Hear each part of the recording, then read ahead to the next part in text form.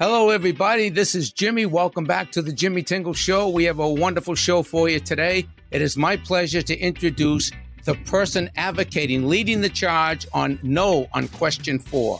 Maureen Maloney is the chair of Fair and Secure Massachusetts, the committee working to repeal the Work and Family Mobility Act. They are advocating for a no vote on question 4. And in the spirit of fairness and in the spirit of transparency, we want to offer both sides of the issue and this Massachusetts ballot question number 4 to our already informed and enlightened listeners. We want to further inform and further enlighten you. So welcome to the show, Maureen Maloney. Thank you so much for joining us today. Oh, thank you for having me on.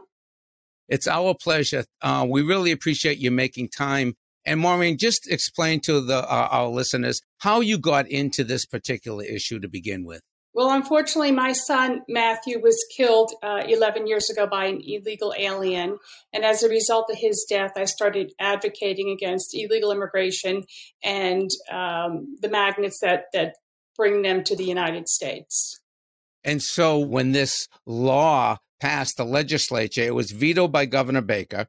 And the law is the Work and Family Mobility Act, which allows undocumented people in the state of Massachusetts to apply for driver's licenses that will then, they'll have to be insured, they'll have to pass the test, they'll have to do everything except produce citizenship papers. It's basically for non-citizens to allow them to drive in the state of Massachusetts. And you're working to repeal this. And why do you think this should be repealed?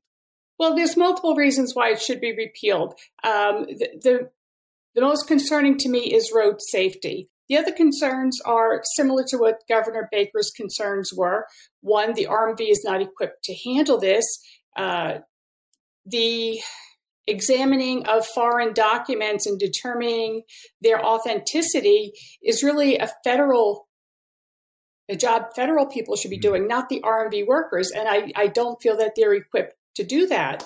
And they work very hard. You know, I'm not saying anything negative about them. They work very hard. And if you've been to the RMV recently, you know how busy they are. And I think this is an unfair burden that's being put upon them. And then the other thing is with the motor voter laws, when people sign up for a driver's license, they're automatically registered to vote unless they opt out of the voting.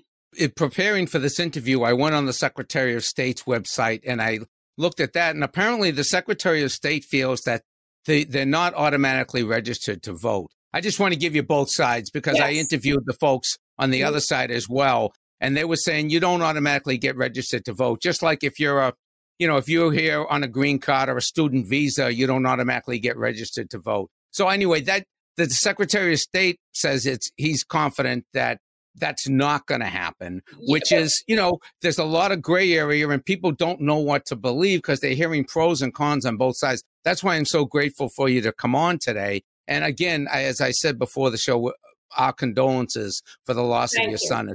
It's a terrible tragedy. And I just want to congratulate you for taking the initiative and getting involved, and doing something and not just sitting on the sidelines, regardless of my feelings or anybody else's feelings watching this and how they feel about the particular issue.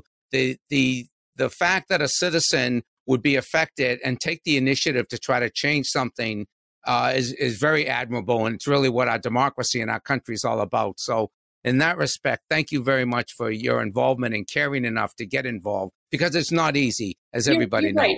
And, I do want to give the voters the opportunity to vote on this. This was overwhelmingly passed by the Democratic legislatures that we have, and they overrode Governor Baker's veto. So and in talking to a lot of people do not agree with giving a driver's license to illegal aliens. So this is an opportunity to put it to the voters and let the voters decide. And when you talk about, and so the other thing is that you had mentioned, and again, this is what the people who support the idea of the driver's license say, that the safety issues increase when more people have driver's licenses and are insured on the roads, and that the chances of hit and runs diminish. And the law enforcement in the state, according to them, has been supportive of this for those reasons. Do you have any thoughts on that? I do. Yes. the law enforcement that supports this, many of those chiefs of police are chiefs of sanctuary cities, so that doesn't surprise me. I know many police officers, state troopers, sheriffs who are not in favor of giving driver's license. Now, I realize this driver's license will make the job of the police officers a lot easier, and that could be a reason why a lot of them are in favor of it, because if you don't have any identification on you, you get brought into the police station and have to be processed, and that's a much more lengthy procedure than just writing a citation. When you look at the larger picture, given where we're at with our immigration status, given the fact that we just came out of this pandemic, and so many of the people who were on the front lines are essential workers during this whole pandemic were in fact undocumented workers, working as cashiers, working as, all sorts of different industries, whether it's construction or home health aides or all sorts of different things, babysitters, et cetera, et cetera. Do you think that's one of the reasons that more people are in favor of the driver's license for these folks so they can get to work? I have not heard that argument before. But as far as I know, people that are in the country illegally, unless they have a work authorization, and that would be given to people that were seeking asylum or refugees, they're not eligible to work. So a lot of these people are working off the books and not paying taxes, or they could be using fraudulent Social Security numbers to work. But at the same time, somebody's hiring them. I know that if you go into a lot of restaurants and a lot of, work sites in this state and in this country, there are people who are not citizens who are working, who have kids, who are honest, hardworking people who are essential to the society. And one of the biggest takeaways from the pandemic is how many people are here, undocumented, working, and a part of the society. And that's kind of what's driving this whole driver's license for these folks. So do you think that's one of the reasons that people might be supporting it? Well, I have to tell you, I have heard from more people who want to repeal the law. We were able to obtain over 100,000 signatures in 56 days over the summer, which was a Herculean task because we had a very short timeline to work on. And now we've only had 8 weeks to prepare for the election. So I think I wouldn't be surprised if we get this repealed on November 8th. There is a lot of people who do not agree with providing the driver's license. And tell me, I know you're very active now with immigration reform.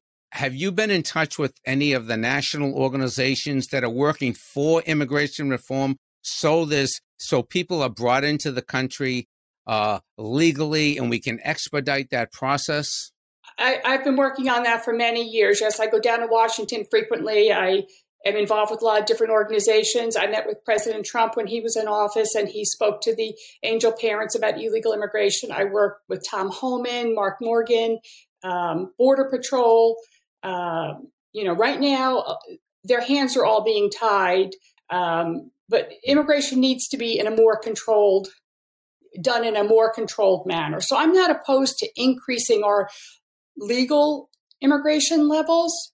I just think that people coming across our borders should be vetted, and we should know who they are, and we should only be letting the good people in. We should not be letting the bad actors in. Of course. I don't want to date myself, but I'm old enough to remember Ronald Reagan and the 1986 immigration reform bill that they passed. It was historic. And one of the criteria was for people they had to prove that they were in the country for a certain amount of time. I think it was 5 years, maybe something like that, maybe even 10 years.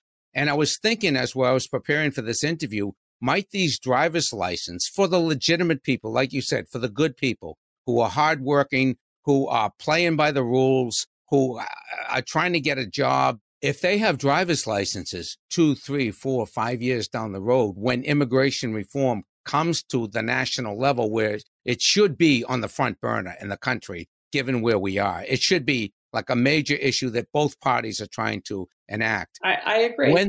When that happens, they'll have driver's licenses. It's already legal in 16 other states, and they haven't had the problems of, according to the pro side, They haven't had the problems that were anticipated, hit and run accidents, more accidents. They are having problems. They've become magnet states for increased illegal immigration. They've had fraud occurring at their RMVs, DMVs.